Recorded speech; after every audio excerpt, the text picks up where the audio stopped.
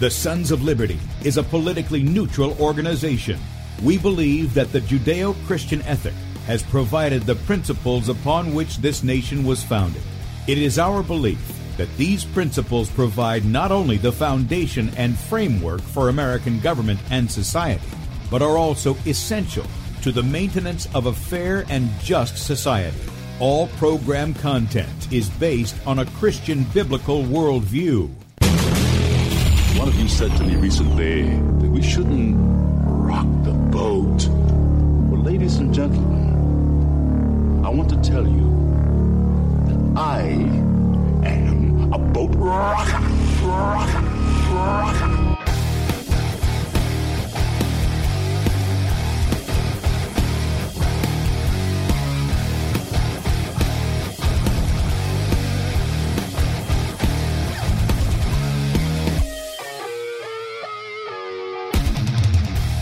I will not wear the mask. I will not wear the mask. I will not wear the mask. I will not wear the mask. I will not wear a mask. I will not get the vaccine. I will not get the vaccine. And I will not get the vaccine. I will resist evil. I will resist evil. I will resist evil. I will submit to God. I will submit to God.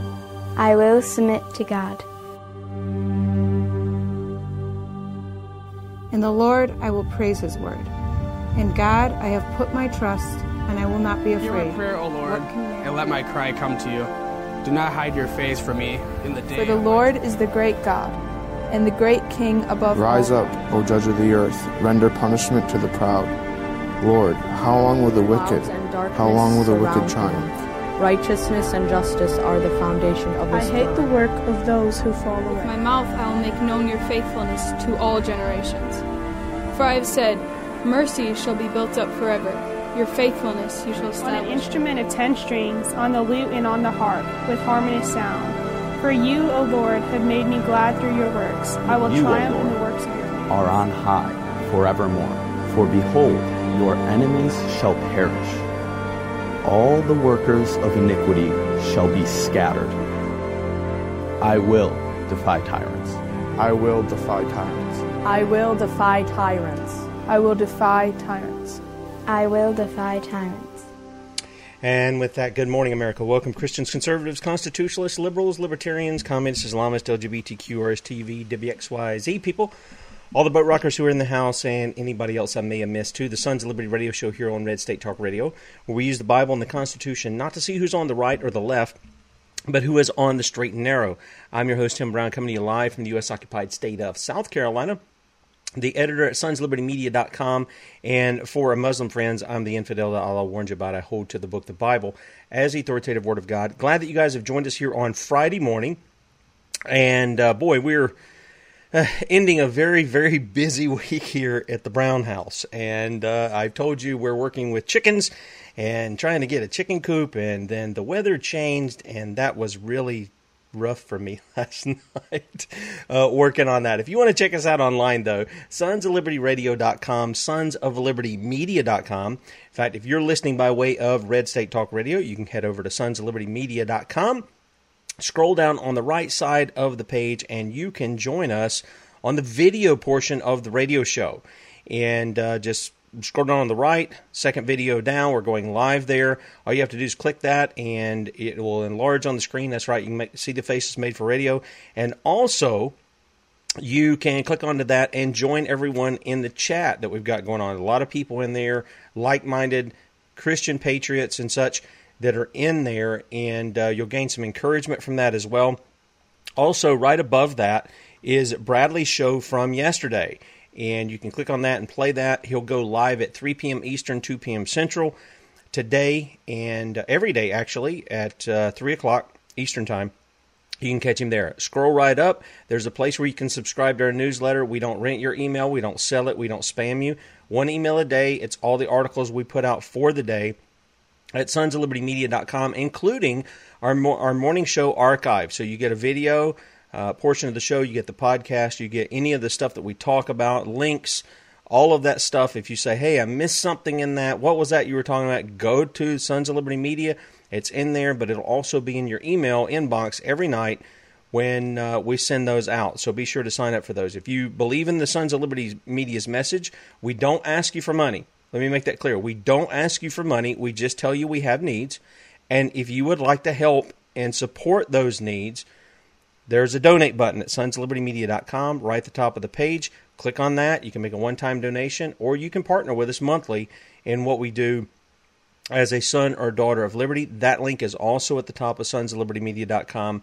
And then our store button is there if you want to pick up products for yourself or maybe for gifts. They're great conversation starters, T-shirts, hats, water bottles, coffee mugs, that kind of stuff.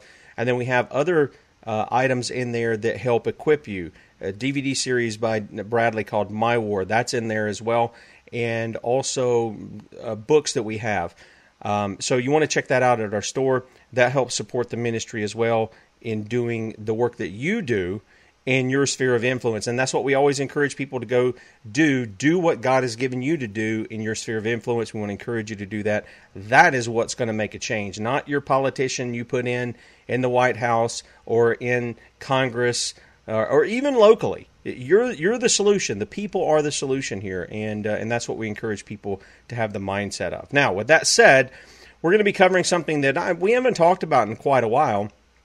There's been some articles that we've carried on the election fraud and things of that nature. And I've got a friend of mine. I called him up the other day because I had a contact who wanted to come on and talk about Extortion 17. He'd been putting together a documentary film that he's trying to get out to Universal on the truth of Extortion 17. If you don't know what that is, go to sonsoflibertymedia.com, put in Extortion 17, the number 17, and read about what went on. This is the largest loss of life in the Afghan war. We lost, I think it was 17 Navy SEALs in that, a couple of National Guard, and some other people in that shoot down. I mean, that's what it was. It was a shoot down of a helicopter over in Afghanistan. And Don wrote a book that's called Call Sign Extortion 17, The Shoot Down of SEAL Team 6. And this was following, yes, where Big Mouth Biden opened up his mouth to identify it was SEAL Team 6 that had allegedly taken out Osama bin Laden. And then we also had Leon Panetta, who had also mentioned that in an unsecure place. And within months, these guys were all killed. And so this is how I came to know Don. He lives basically right across the line here from me. And we become friends. So we were talking about that, and Don started telling me how he was involved with some of the stuff concerning the election fraud. That he was involved with the Texas case and things of this nature. Now he's an author. You can find his books at donbrownbooks.com.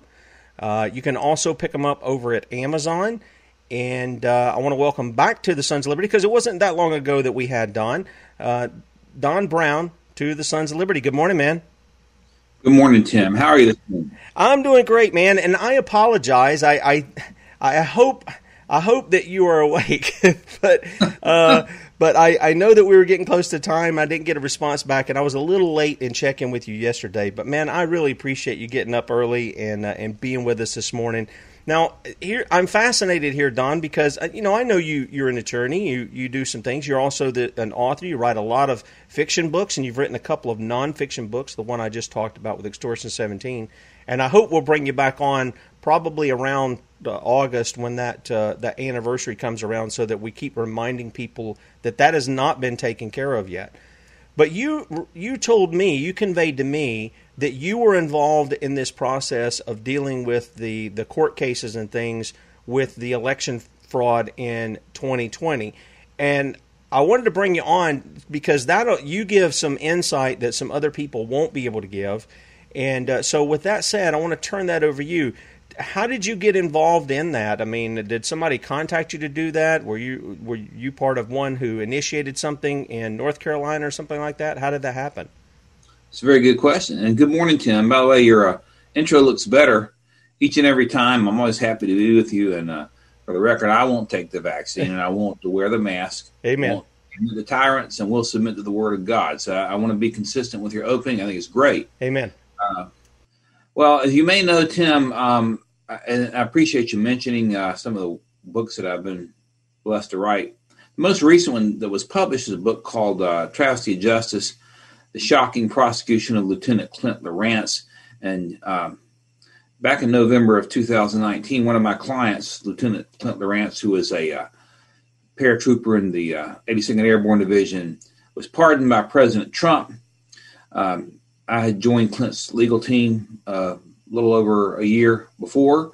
I had been to Fort Leavenworth many times to visit him and some other guys who had been prosecuted under Obama's rules of engagement. Some are still there. And that's right. Thank you. And anyway, let me put it this way. There was some national coverage with regard to that book. I had been on Fox a few times, been on Hannity a few times. And really, to answer your question, because of the national coverage that book had gotten, I got a call from some pretty powerful media contacts in New York, and I'm not at liberty to reveal the name, but asking if I would help initially with Sidney Powell's legal team. They're assembling a legal team, to look into the election fraud issues with a view towards, filing lawsuits to seek injunctive relief because of some widespread issues that I'm sure your viewers may be aware of generally.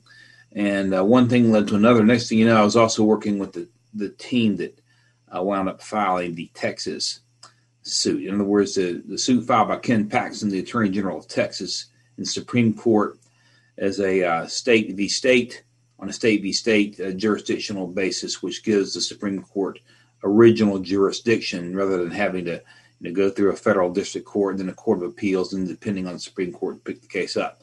So I would say it wasn't just the Lorance book, Travesty of Justice, also the book that you mentioned, Call Sign Extortion 17, which also had gotten some national media coverage. So some folks knew me because of that and asked me to serve, and I did, and I'm glad I did. And I spent a number of weeks working it. Had it not tried, at least I don't have to ask myself whether I did all that I could to try to stop the steal. So, long answer to your question, that's how it happened. Okay, all right. Now that's pretty interesting how you get pulled into that. But now the question becomes, okay, they pull you into this. What's the first stuff that you get? Because I'm sure you're like I am. Look, people know that I was very critical of President Trump, just like I'm critical of Biden, just like I was with Obama. But the fact of the matter is, I believe there was election fraud. I believe that Donald Trump actually got votes to go back in the people's White House. I believe that. I believe there's been anomalies that have been demonstrated that they're not. This is not the way things normally occur. And so it does raise the question that there was election fraud. So I'm with all the people who support President Trump as being the winner there. I want everybody to be clear on that. But when we're dealing with election fraud, again, this has nothing to do with the politics. This has to do with the law. And if there's fraud that's being committed, people have to be brought to justice over this. This cannot be something that you just let slide, or you just say, oh, well, you've got to deal with it. So what was the first things that they approached you with as far as what they wanted you to be involved in, how, those first steps that you were in, and what were the first things that you looked at as particular evidence in this case to when you took it on? Right. Well, as you may know from some of the media coverage, Sidney Powell's team was dealing primarily with the issue of these ballot marking devices, and in particular the Dominion machines. And so a lot of my focus was there. It expanded beyond there, but that's a lot of where the focus was that I was working. I wound up working 3 states, Wisconsin, Michigan, and Georgia, interviewing witnesses on the ground at places like the TCF Center and helping take witness statements and affidavits and things of this nature. But Sidney was focusing largely upon the Dominion issue, and as you know now, maybe as you know, or your viewers know, she's been sued by Dominion. Rudy Giuliani has been sued by Dominion. I think Mike Lindell is involved, and these are much bigger names than me. But I was working largely there.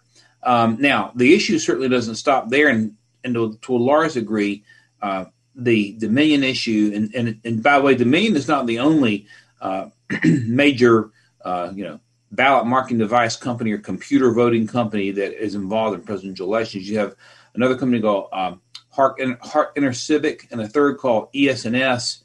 But Dominion certainly came into scrutiny in large part because of what happened in Antrim County, Michigan, and Dominion is used 100% in Georgia. They use about 70% in Michigan. So my focus was largely upon not only Dominion, but also in taking affidavits and interviewing witnesses, and particularly in Michigan, where I spoke with a witness named Melissa Carone and others who saw things on the ground when these absentee ballots were brought in during the middle of the night. So that's sort of the background on how I got involved and what I was doing to a large degree. And then after that, there's some overlap among the teams. And next thing you know, I was brought in, and very happily to be brought in onto the Texas team as well, where my job was to help get various secretary and states involved as plaintiffs in the lawsuit that was filed. And a number joined Ken Paxton, and of course the Supreme Court declined jurisdiction of that case. I think it was a horrible mistake. I think they basically abdicated their responsibility, and I could go into that a little bit more detail, but that's sort of what I was doing. Okay, all right. So you were interviewing a lot of people who had claims that there were abnormalities there. Sure. And of course, we've seen Melissa on a variety of interviews that she's done. We've also seen her, do her own posts as well of what she's seen to keep that out there for the people. Are you convinced that what they were saying was true? Did you, besides what they said, did you find any evidence besides what they said to confirm what they were saying? Besides what they said, we have 1,200 affidavits. Affidavits are evidence. Okay. Yep, I understand that. Exactly. And so what you have is corroboration among affidavits across the board. So, yes, there certainly is evidence of that. But even before you get into the irregularities that happen in these large centers like the State Farm Center in Atlanta and the TCF Center in Detroit, one of the things that people wonder, what was the relationship between Rudy Giuliani and Sidney Powell and others. What Rudy's team was focusing on was simple violation of the law in and of itself. Taking Pennsylvania, for example, where you have, judges moving, the Democrat Party and judges, arbitrarily and unilaterally moving election deadlines around when the Pennsylvania legislature has that sole authority, and when the Constitution, under both the electors or the electors clause itself, gives the states the power, the state legislatures the power to do that. So Rudy was focusing upon that. So the election fraud is a multi-pronged, it's a multi-tentacled octopus, I should say. There are many, many aspects of it. So the corroboration among the witnesses is very, very powerful. You probably saw with your own eyes the video, for example, that came out from the State Farm Center in Atlanta when the Republican observers and all observers were sent home, and you had 4 workers remain and continued to count, and Yep. All of a sudden magic boxes appear under a big long table. So it isn't just the multiple corroborating affidavits, but also photographic evidence, video evidence as well, which I think will continue to emerge. Having said that, my focus and probably what I can bring to the table a little more than hasn't been already was on the Dominion issue to a large degree. But I'm absolutely, you say you believe the election was stolen. If somebody put a gun in my head and said, pull the trigger, I'm telling you Trump won the election. And it's not even a debatable question in my mind based on the things that I've seen. Okay, so here's the question I have, Don. How is it that it doesn't seem that this case has gotten any traction, and it's been before all kinds of judges, of a political, I guess, of a political persuasion. It's been, why is it not gaining any traction? And then I guess the follow-up would be, if it does and things are overturned, I don't know about you, but I'd like to see a couple of people who are occupying the White House or wherever they're at or whatever the thing is that they're showing up at. I'd like to see a couple of those people swinging from one of those Navy yardarms because to me this is absolute treason. Well, you ask a great question, and the question that you raise is a question that not only Democrats, a point that Democrats don't argue, and I'm not saying you're arguing a Democrat talking point. It's a point that needs to be addressed. Why haven't the courts acted? And the argument from those who want to preserve the 2020 election, in my opinion, is a criminal enterprise. Presidential election is a criminal enterprise. So the question is kind of circular logic type thing. Why have courts done nothing?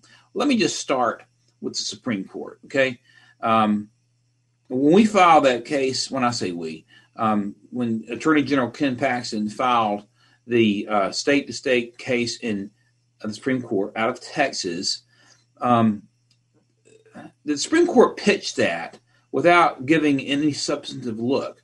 And let me just say that no federal court at all has given this case a substantive look. In other words, what I mean by that is nobody has looked at Melissa Carone's affidavit. Nobody has looked at Lisa Gage's affidavit. No court has looked at the video that we've all seen with our own eyes that came out of the State Farm arena.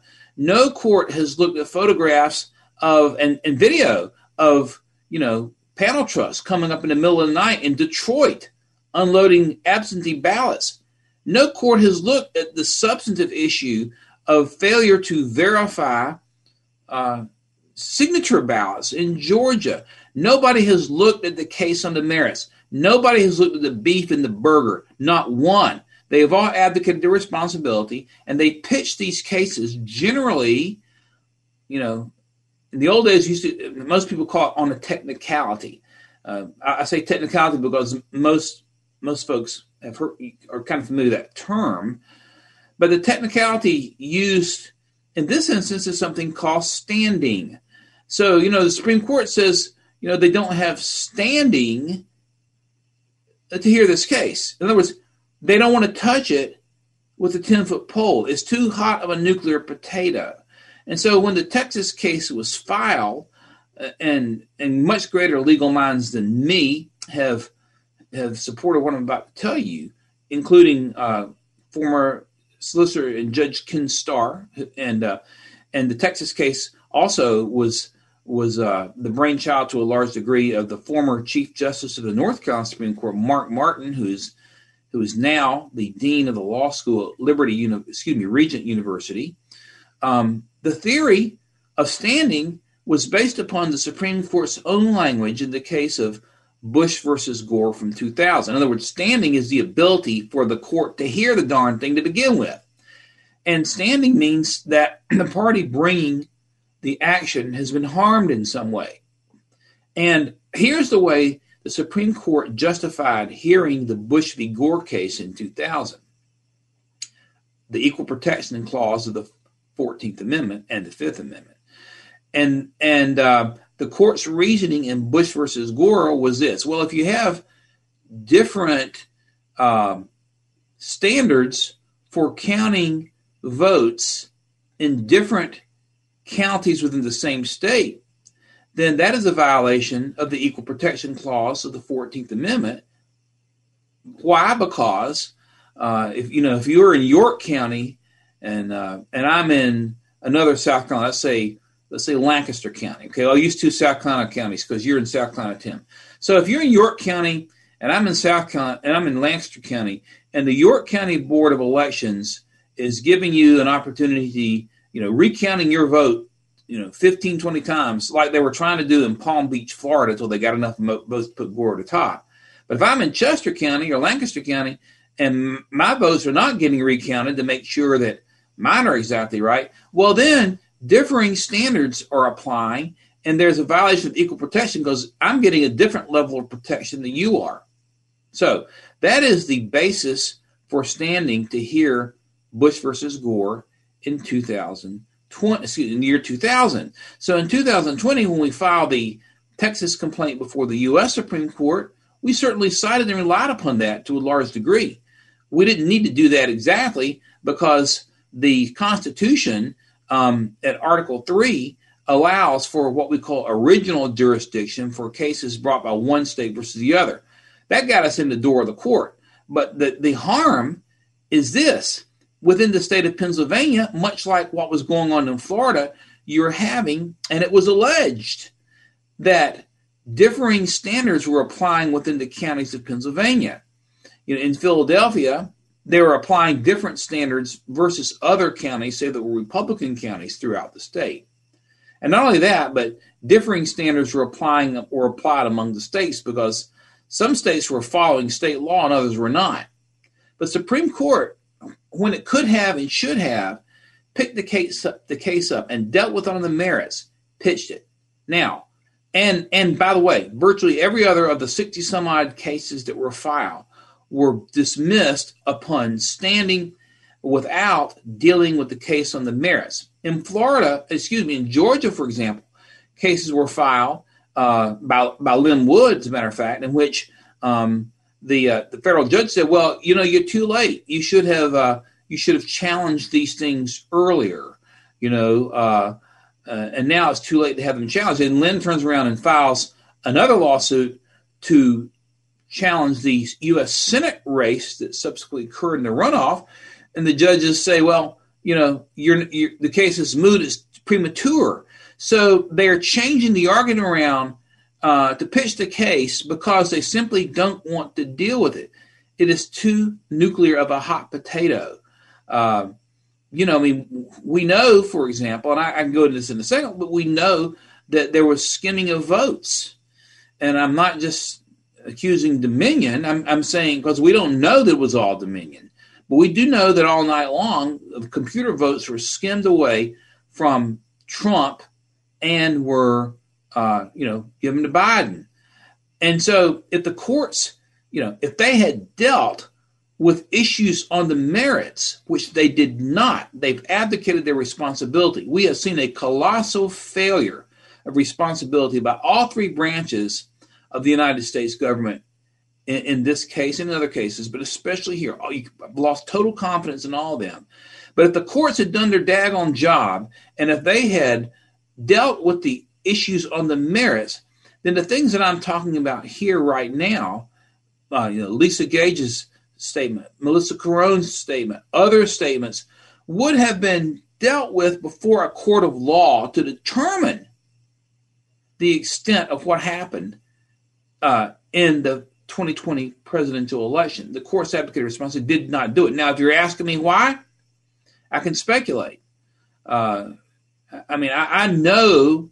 Let me just say this, and I cannot say everything on the air. I wish that I could, but I know that one of the members of the Texas teams was threatened by a high official of the United States government via phone call, and for security reasons, I can't tell you who, but I can tell you that I know that happened. I know that there have been threats, and I believe that probably John Roberts was concerned about Black Lives Matter and Antifa marching the streets and burning the streets down. And I think that's why, I can't say for sure, but I believe that's why that no court wanted to touch it in any timely manner, in any substantive manner where they had a chance. We're in a different political environment now than we were even in 2020.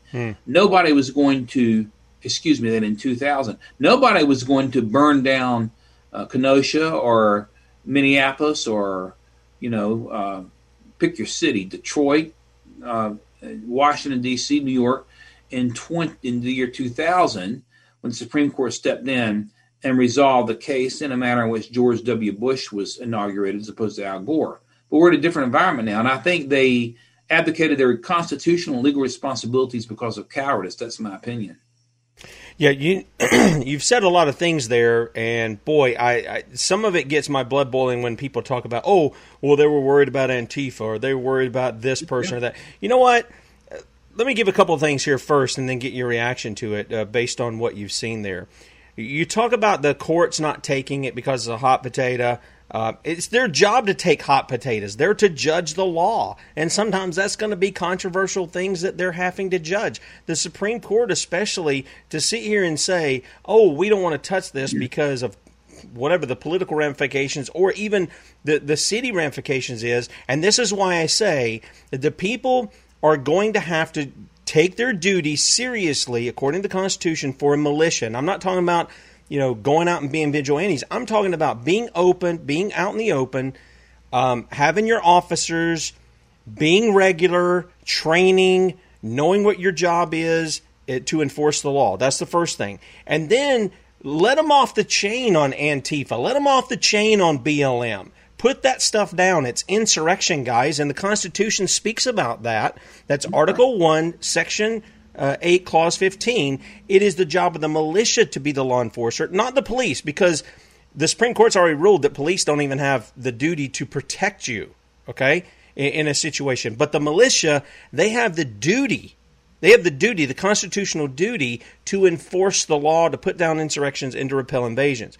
The other thing is, in Article 3, we read this, and this is about the judicial powers of the United States. They shall be invested in one Supreme Court and in such inferior courts as the Congress may from time to time ordain and establish. The judges, both of the Supreme and inferior courts, shall hold their offices during good behavior. Now, right before this came, the President, Vice President, and all civil officers of the United States shall be removed from office on impeachment for and conviction of treason, bribery, or other high crimes and misdemeanors. Now, I don't know, and then later on we go back to Article 1, Section 3, and we find that we can prosecute them once we remove them. But I don't know, Don. It sounds to me like you're onto something. Either people were bribed or people were pushed into a state of political fear where they would not act. And so therefore, in my opinion, they've committed a crime against the people by not doing the job that they're put there to do. And so therefore, they should be removed from office. We should be having some people in Michigan, Wisconsin, Georgia. What was the other one up there? Did Ohio have that as well? The big four were Georgia, Pennsylvania, Wisconsin, that's one. And Michigan. Yep. And then we have Nevada and Arizona, and I've not focused on those states as much. But those are the ones that swung. Those four states primarily swung the election around the other way. I put. I wish I've got a PowerPoint. If I could pop it up, I could show you some things. But you have Joe Biden, who is alleged to have received 81 million votes. Okay, who never came out of his basement. Could not is about as popular as a creosote pole. Could not draw a half a dozen people into a parking lot, an asphalt parking lot, if he tried for a political rally. Has no charisma, had no platform, would hide the ball when asked specific questions on issues such as court packing. He was supposed to believe he received 81 million votes. He won, if you believe the deep state's narrative. He received 81 million votes. Won, I believe the count is 470-some counties. I've got that on the graphic on the PowerPoint. He won half the number of counties that his mentor, Barack Obama, won, if you believe the deep state narrative. He won 12 million more votes than his much more popular and charismatic mentor, Barack Obama, won, if you believe the deep state narrative. He won more votes than anyone in presidential election history. And even if you believe the deep state narrative, Trump was at 75 million, I believe, 77 million, 75 million. Trump, but even if you swallow the deep state narrative, received more votes than any sitting president in American history. Yep. And so the numbers, like the robot used to say on Lost in Space, it does not compute. Trump wins, Biden wins, as I recall, 470 some counties, 450 counties or so. Trump wins 2,500 counties. I've got the numbers in my notes. Over 2,000 counties more in the United States, Trump wins than Biden, and yet we're supposed to swallow this thing that in these four states, all of whom have one common denominator with large blue urban Democrat corrupt political machines has legitimately won the election. What I've heard from people with an ear, and these numbers I've not seen that I'm going to tell you, but I have heard that from people who have seen the numbers that Trump actually received more than 80 million votes and Biden was in the 50 million range, which I can believe. That rings true based on what we know. Yeah. But I have not seen those numbers. I have seen other numbers. But for the courts not to touch this, and you touched upon it, there is a constitutional responsibility to hear these cases. And when, with the Supreme Court, now you have most of the country. I mean, people say half the country. People say 70 million Trump voters. No, more than that, who are rapidly losing faith in the system because, if there's an indictment here, it's against the courts because we haven't even gotten a fair hearing on the merits about any of this. A friend of mine, Ray Smith, was the attorney for the Trump legal team in Atlanta, and I've talked to him on a number of occasions. Sharp guy, I've known him for many years. We were same school, undergraduate together years ago. He tells me that in Georgia alone, before you even get to the Dominion issue, and then beyond that, before you get to the issue of, these fraudulent absentee ballots that were picked out of Soros, Bill Gates funded drop boxes, before you even get to that, there are over 100 ballots that under the law in Georgia should have been disqualified. Not necessarily on fraud. See, the phrase election fraud is a very, very broad phrase. But over 100,000 ballots should have been disqualified on stuff like, out-of-state voters voting in Georgia, or people moving from one county to the other and not properly registering in Georgia, or a number of or dead people voting in Georgia, or a lot of young people registering too early to vote, but yet were still allowed to vote in Georgia. Over 100,000 before you even, and those votes should have been disqualified before we even look at the issue of what was going on with the Dominion machines, and before we look at the issue of these, of the vote ferry showing up, as I call the vote ferry showing up at 2 and 3 in the morning with massive switches occurring. And so it is absolutely maddening. You can't even get a hearing on that in Georgia. Now, Brian Kemp abdicated his responsibility. He should have used all the influence he could have used to have called the Georgia legislature back into session. There were probably the votes to have done something about it when there was time to do it. But we've had a failure. It isn't just the judiciary, although the failure starts with the judiciary. But the judiciary's failure is what perpetuated the cowardice of people like Brian Kemp and others who refused to take action in the face of very clear violation of the laws in their own state. With Rafflesberger signing a contract with Dominion, the shady dealings are deeper than you can imagine. But I agree with your assessment. It's we the people, and it isn't, we have seen nothing but total abdication and failure by every branch of the federal government, and it's come into focus during this past election cycle. And the question is, what are we going to do about it? Well, yeah, and I think that is the issue. Let me bring something else to the table here that some people are not aware of, that they continue to need to be reminded of, and that is these 45 goals for the communist takeover of America that were put into the congressional record, 50, 60 years ago now. Look at some of these things that are part of that. Number 16 was use technical decisions of the courts to weaken basic American institutions by claiming their activities violate civil rights. We go down into some other things. I was looking at several of these. Infiltrate the press. Of course, we can. I think the majority of people who listen to this show already understand that there's an infiltration of the press.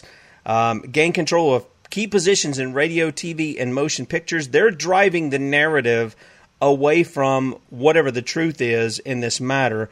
to sort of poo-poo anybody who questions the validity of the 2020 election.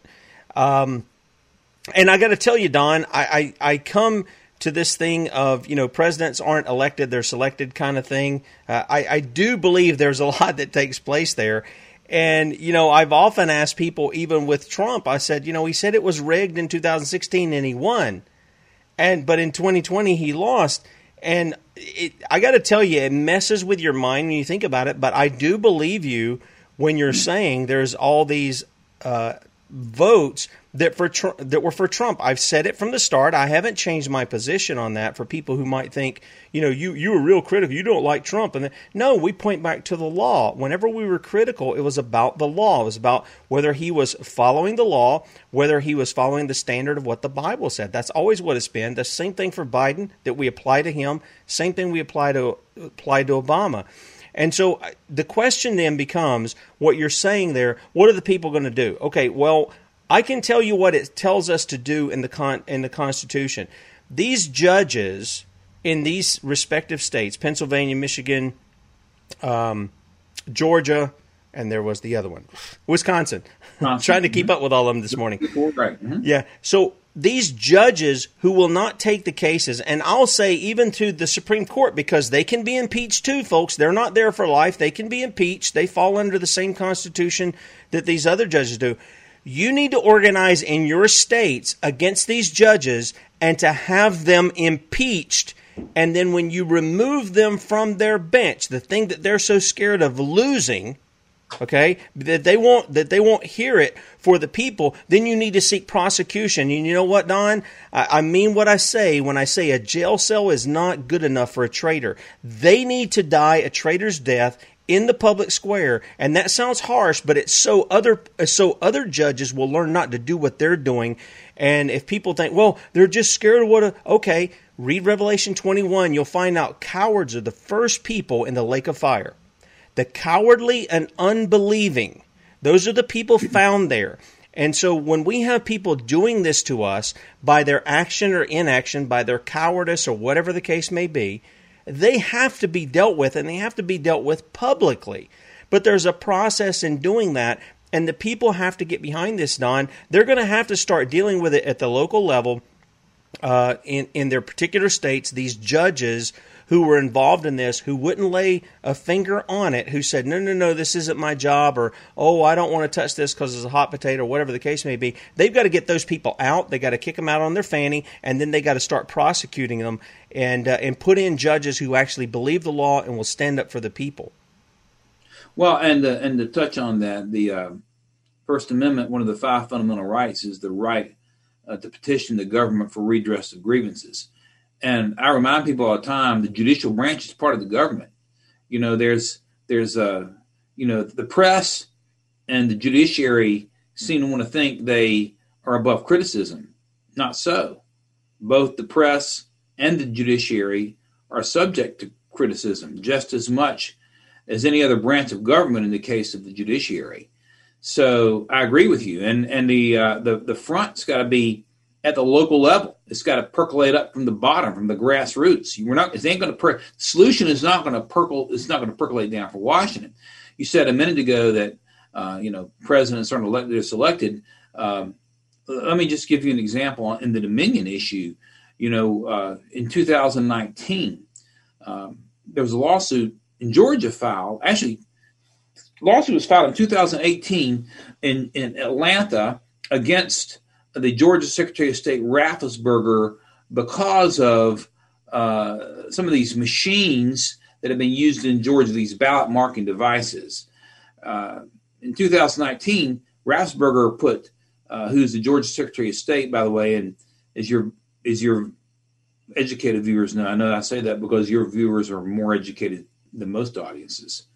And self-education is the reason that's important. But so as your viewers may know, secretaries of state in various states are generally in charge of the election process in that state. So Raffensperger, after Brian Kemp had been Secretary of State and had a relationship with Dominion, signed a contract to put these Dominion machines in every county in the state of Georgia. Now, your audience certainly has heard about Dominion, the influence in Dominion varies from state to state. In Michigan, they're in about 70% of the counties. In Georgia, they're now 100% of the counties. Talk about questionable incestuous relationships. Dominion had hired Brian Kemp's former chief of staff, as I recall. Dominion had hired the former national spokesperson for the National Association of Secretary of States to be its marketing director. In other words, they hired that lady to be their marketing director and as a vice president to get them inroads with these secretaries of state around the country to get these contracts. Dominion had hired also the former Georgia Secretary of State, a Democrat, paying him big bucks. So you have a what's going on here question, which would never have been revealed had it not been for this election. So in 2018, a group called the Citizens for Good Governance, I believe, which is a 501c3, a nonprofit, files a lawsuit against Raffensperger because of the lack of reliability of these machines. Raffensperger, in response, signs a contract with Dominion and puts Dominion in every county.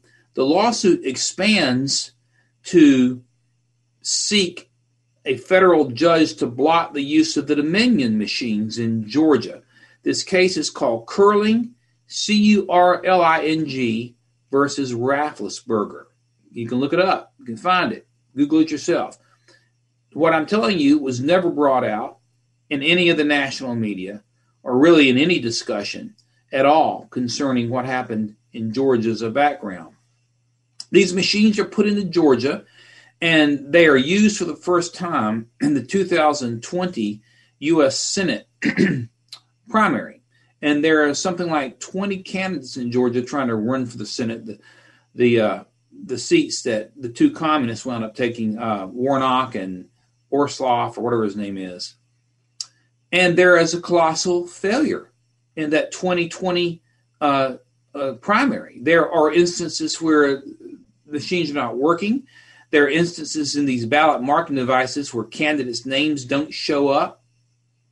And that spurs additional litigation against Dominion. So Curling, Susan Curling, I believe her first name is Susan, she was a Georgia elector, but this Citizens for Good Governance, and I hope I'm giving the name right, but if you look up the lawsuit, you can see it.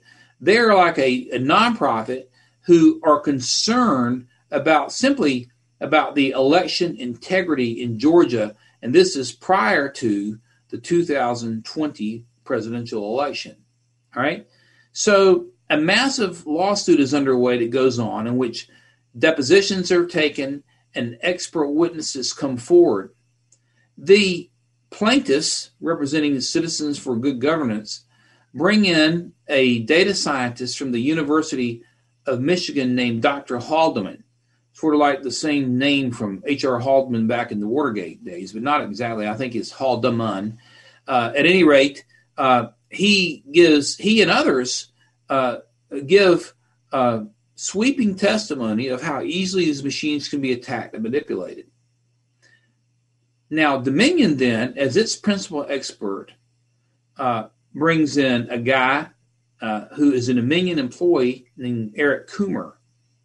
Remember that name, Dr. Eric Coomer, who basically says nothing wrong with our machines. Okay, Coomer, maybe some of your astute listeners and viewers have heard that name, but he defends the Dominion machines. Well, the judge in this case is a federal judge named Judge Amy Totenberg, an Obama appointee, a Democrat, who is the sister of the well-known, I think, NPR correspondent now, Nina Totenberg. After hearing all this evidence, Judge Totenberg looks at it, and she declines to issue an injunction to block Dominion from being used in the 2020 Georgia presidential election. Okay? She declines to do that because she says it is too late, and to do that will be too disruptive. Well, I disagree with that decision. That's her rationale.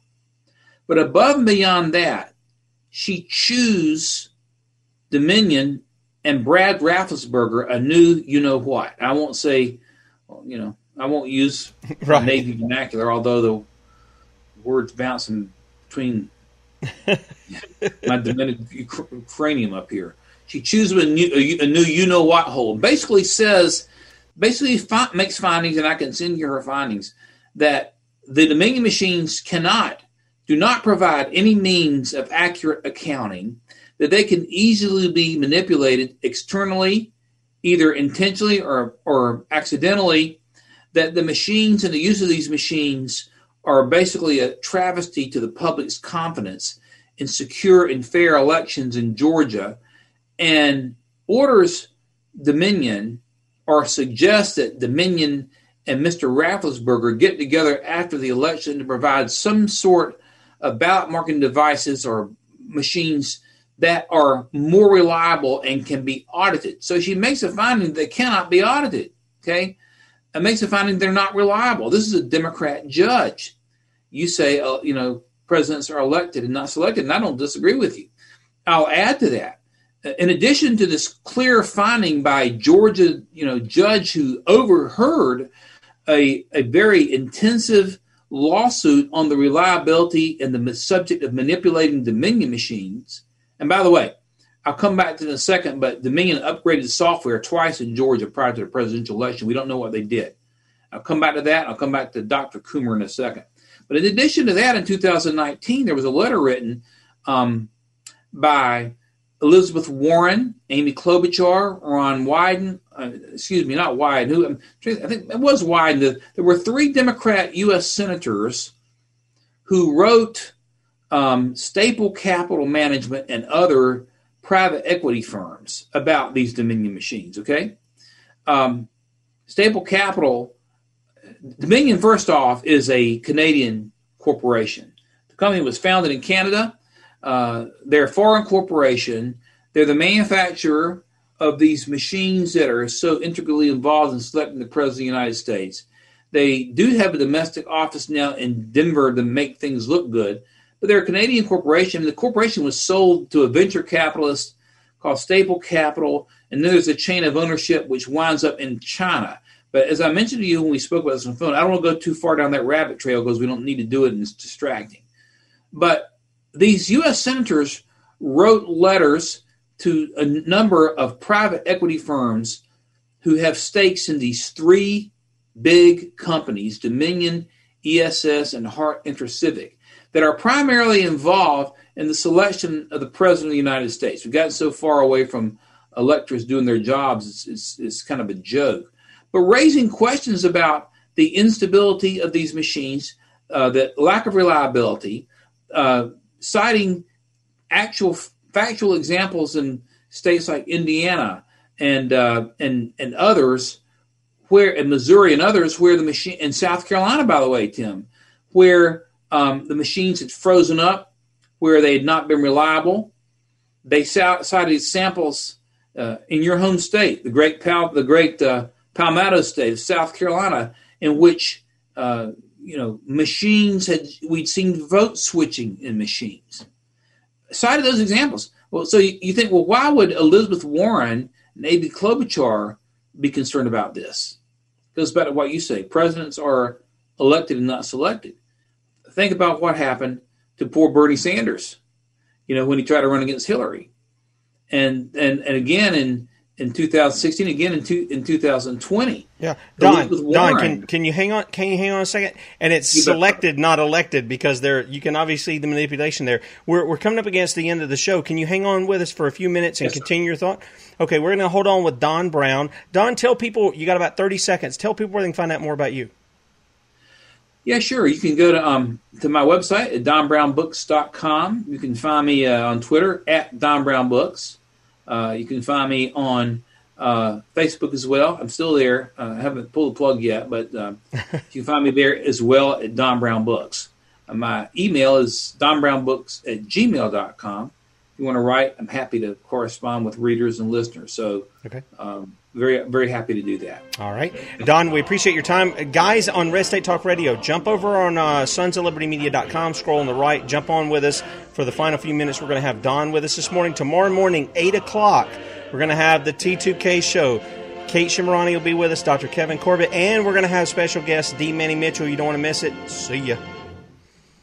All right, we want to welcome everybody coming over from Red State Talk Radio. Don, I really appreciate you staying over with us to continue this for a few minutes. I promise I won't keep you long.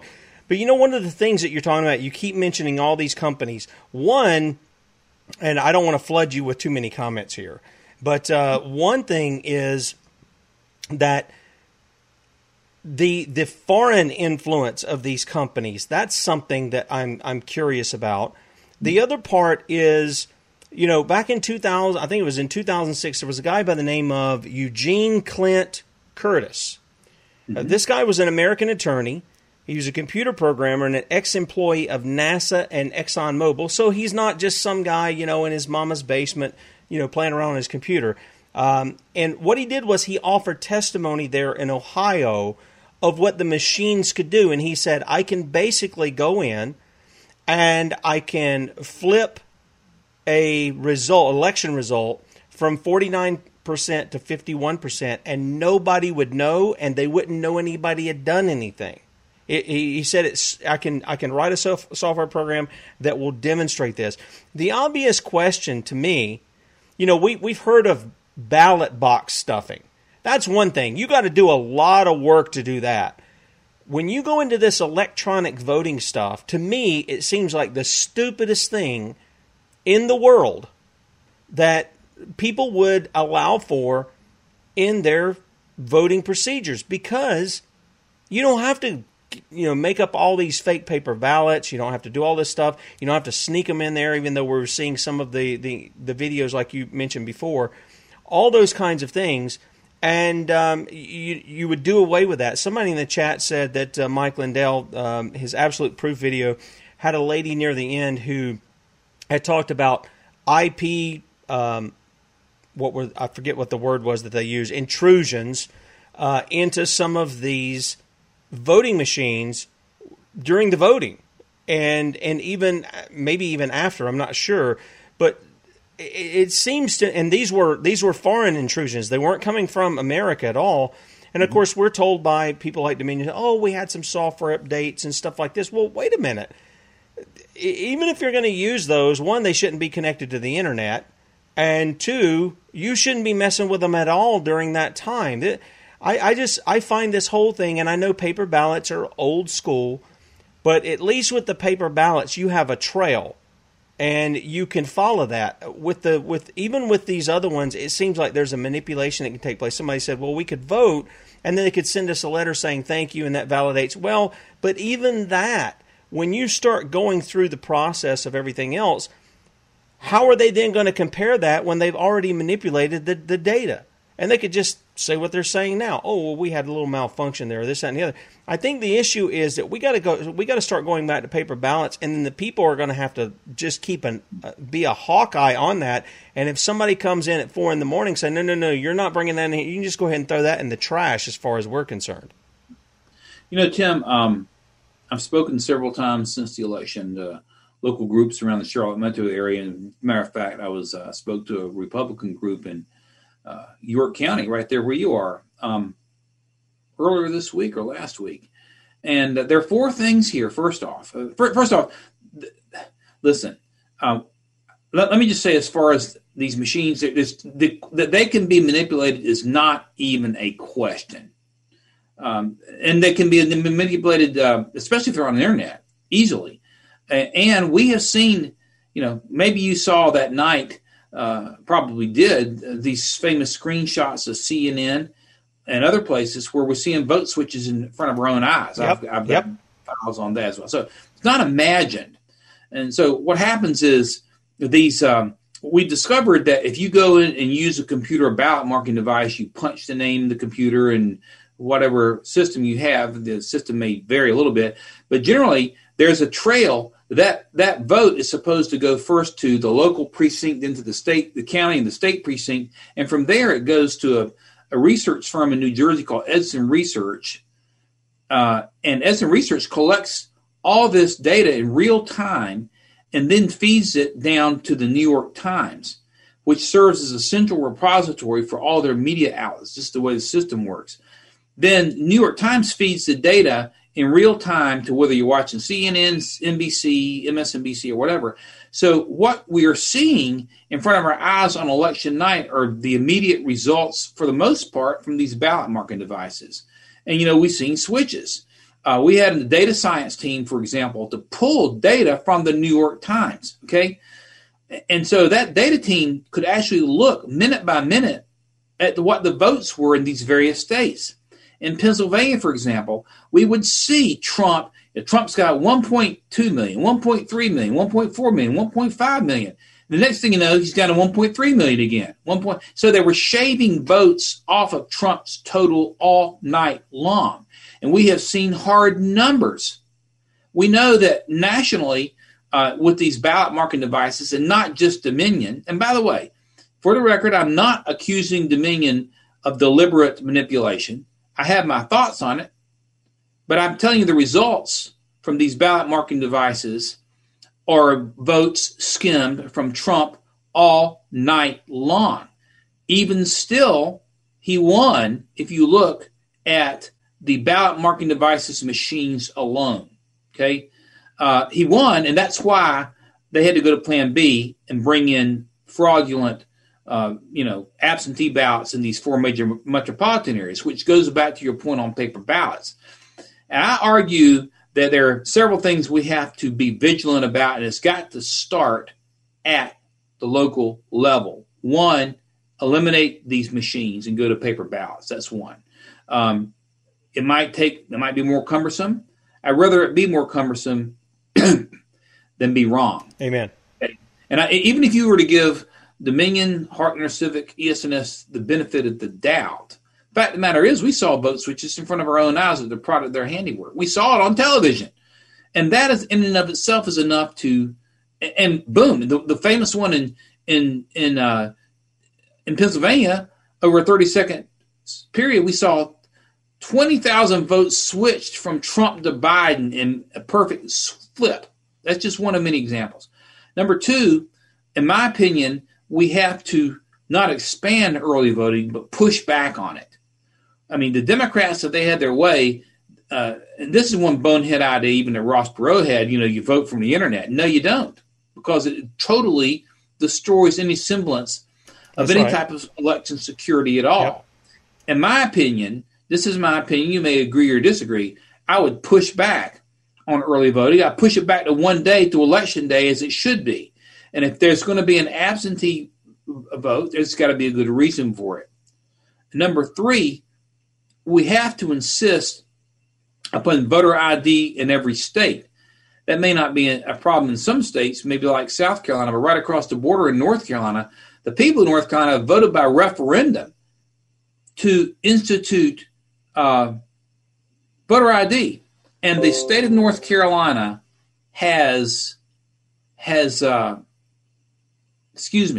the federal judges, Obama appointees, have stepped in and struck it down as being unconstitutional. We have to insist upon voter ID. It's got to happen. Don, give me no debate. Let me interject something on what you just said. So what if those judges did it? Let them come enforce it. The people have spoken on that. It's not unconstitutional to require that a person demonstrate they are eligible to vote. And let the state and the people tell the judges to go take a flying leap and then start working to do what I just talked about. Get those judges out and start prosecuting them for their crimes against the people.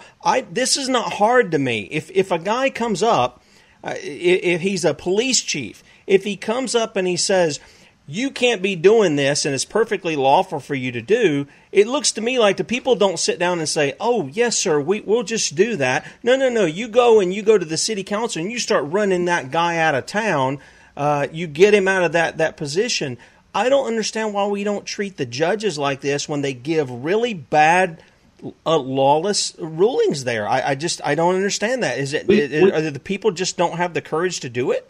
Well, we've gotten to the point that we're letting judges, federal and otherwise, get away with almost, I mean this in a figurative sense, but bloody murder when it comes to abusing the Constitution. You go back, for example, to the beginning of the Trump administration when Trump signs a travel ban from certain Middle Eastern countries which he has the authority to do because Congress delegated that authority under the Immigration and Naturalization Act to the president to be able to do that.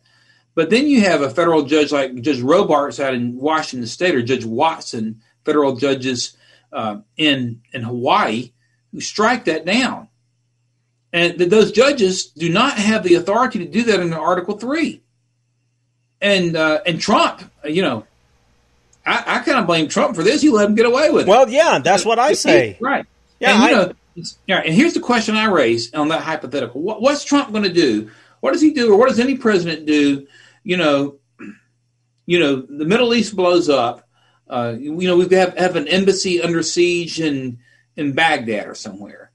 And he wants to send the USS Nimitz out of San Diego.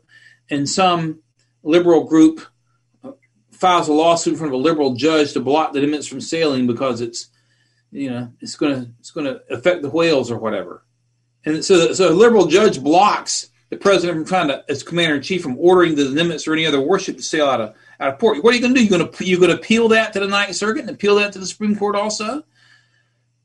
Are you going to let him get away with blatant unconstitutional rulings? That's what's happened.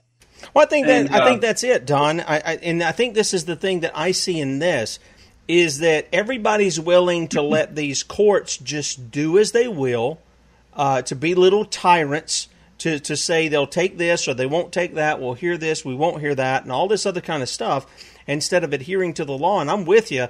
When all that stuff went down, I'm like, okay, you have the authority to do that.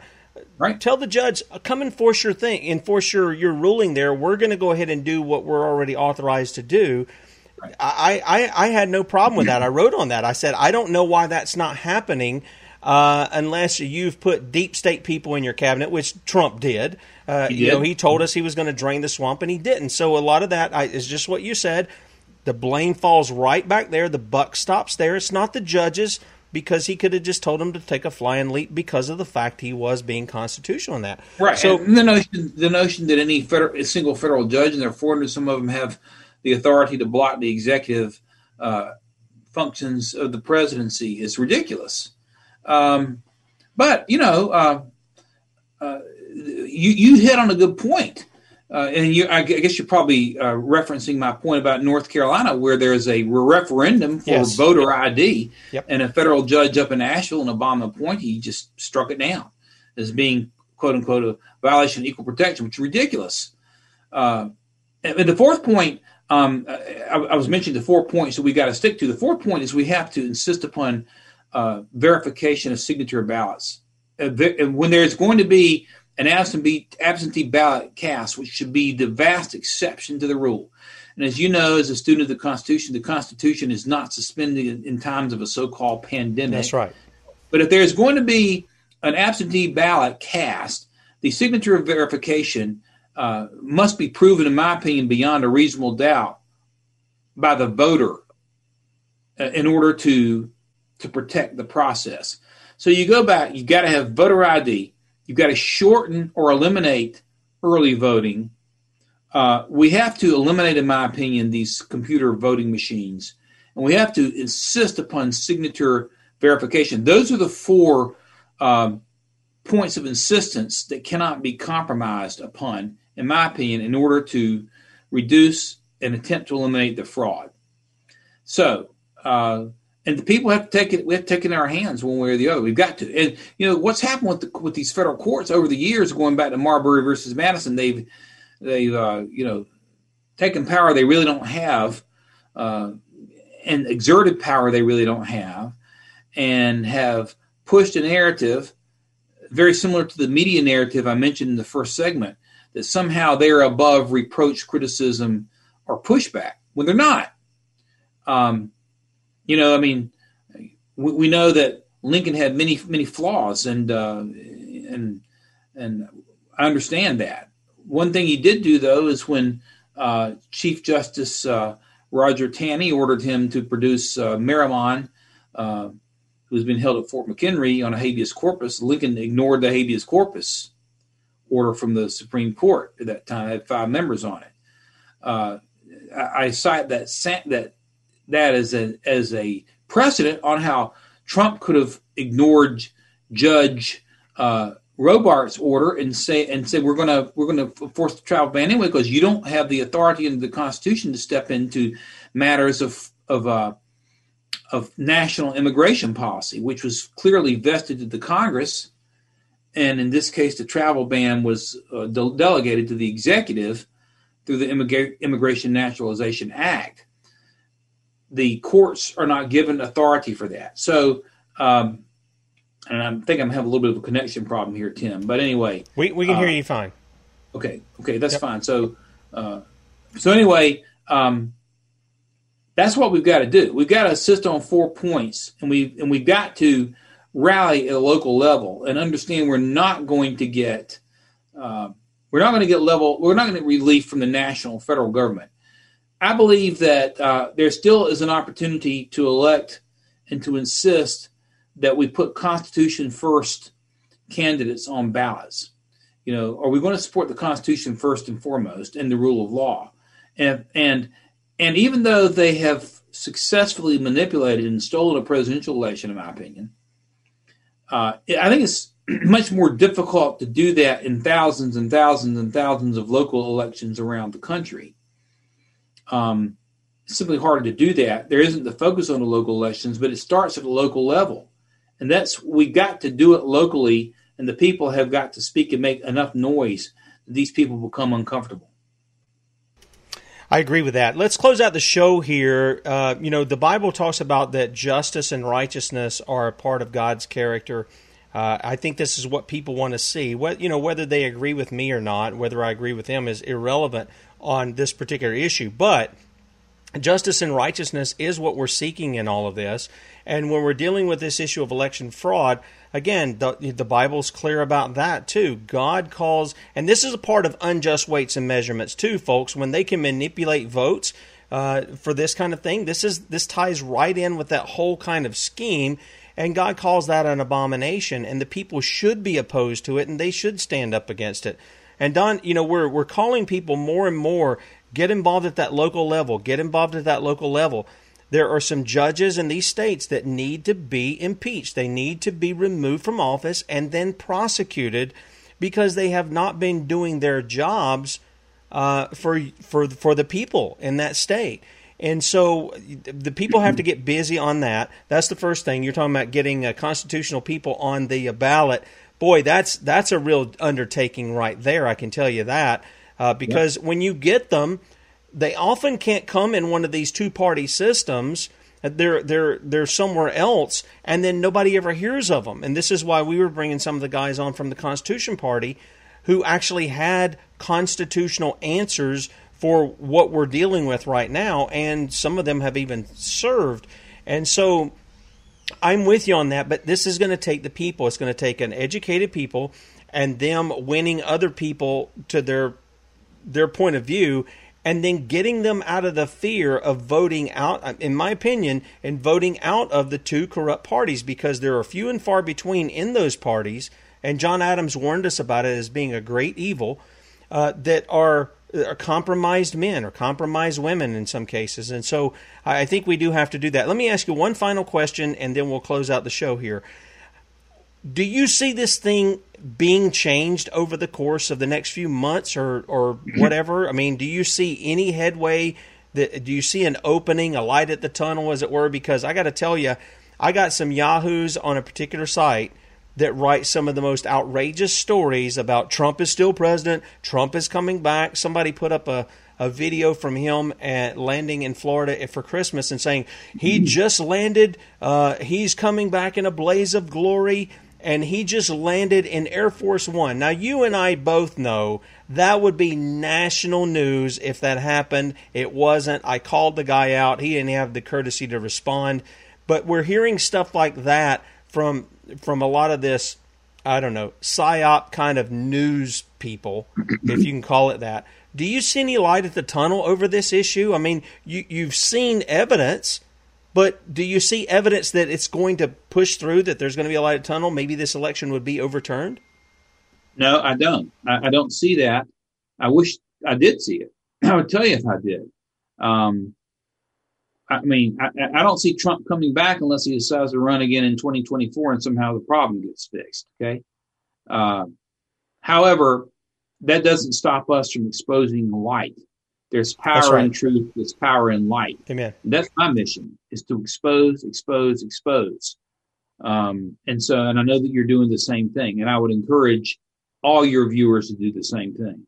And when people say, the election fraud, the false narrative of election frauds, which is the media's buzzword or words to that effect, push back. Don't let it die. Stand for truth. The truth is beyond Donald Trump. Righteousness is beyond any president. And I do believe the election was stolen from him. There's no question about it. And there's no question that he won the election. None. But we've got to expose truth. We've got to keep praying. We've got to keep doing the right thing. And eventually, justice can be at the end of the tunnel, but I can't see it from where I sit here in Charlotte this morning, now 7 a.m. So, but don't give up the ship. Don't stop. They want us to stop. They want to beat us into submission. They want us to become discouraged. They want us to become despondent. I say respond to all that with anger, with a righteous anger, and bring that anger and fire to the table. And let's get this exposed, and let's do everything we can one step at a time through prayer and hard work and fasting and the study of the Word and adherence to the Constitution. Do everything we can to win at one battle at a time. And my dad used to say, how do you eat an elephant one bite at a time? It's going to be a one bite at a time thing here. Yeah, amen. I think that's good advice. Guys, if you want to check out Don, go to donbrown.com. DonBrownBooks.com. DonBrownBooks.com. Thank you. DonBrownBooks.com. You can catch him there. He's also on Amazon. You can find his page. We'll have the links for these up later this morning. Again, we'll have Kate, Dr. Corbett, and D. Manny Mitchell on tomorrow. We're going to be talking about the cannabis oil and why that's being suppressed, how it's actually good for you, and Dee has used that, obviously, we had her on the show before, to heal herself of some very severe breast cancer, and so you don't want to miss that. That's 8 a.m. Bradley will be on at 3 p.m. Eastern. We appreciate you, Don. Thank you for staying over with us, and guys, have a great day. See you at 3 p.m. today. Adios.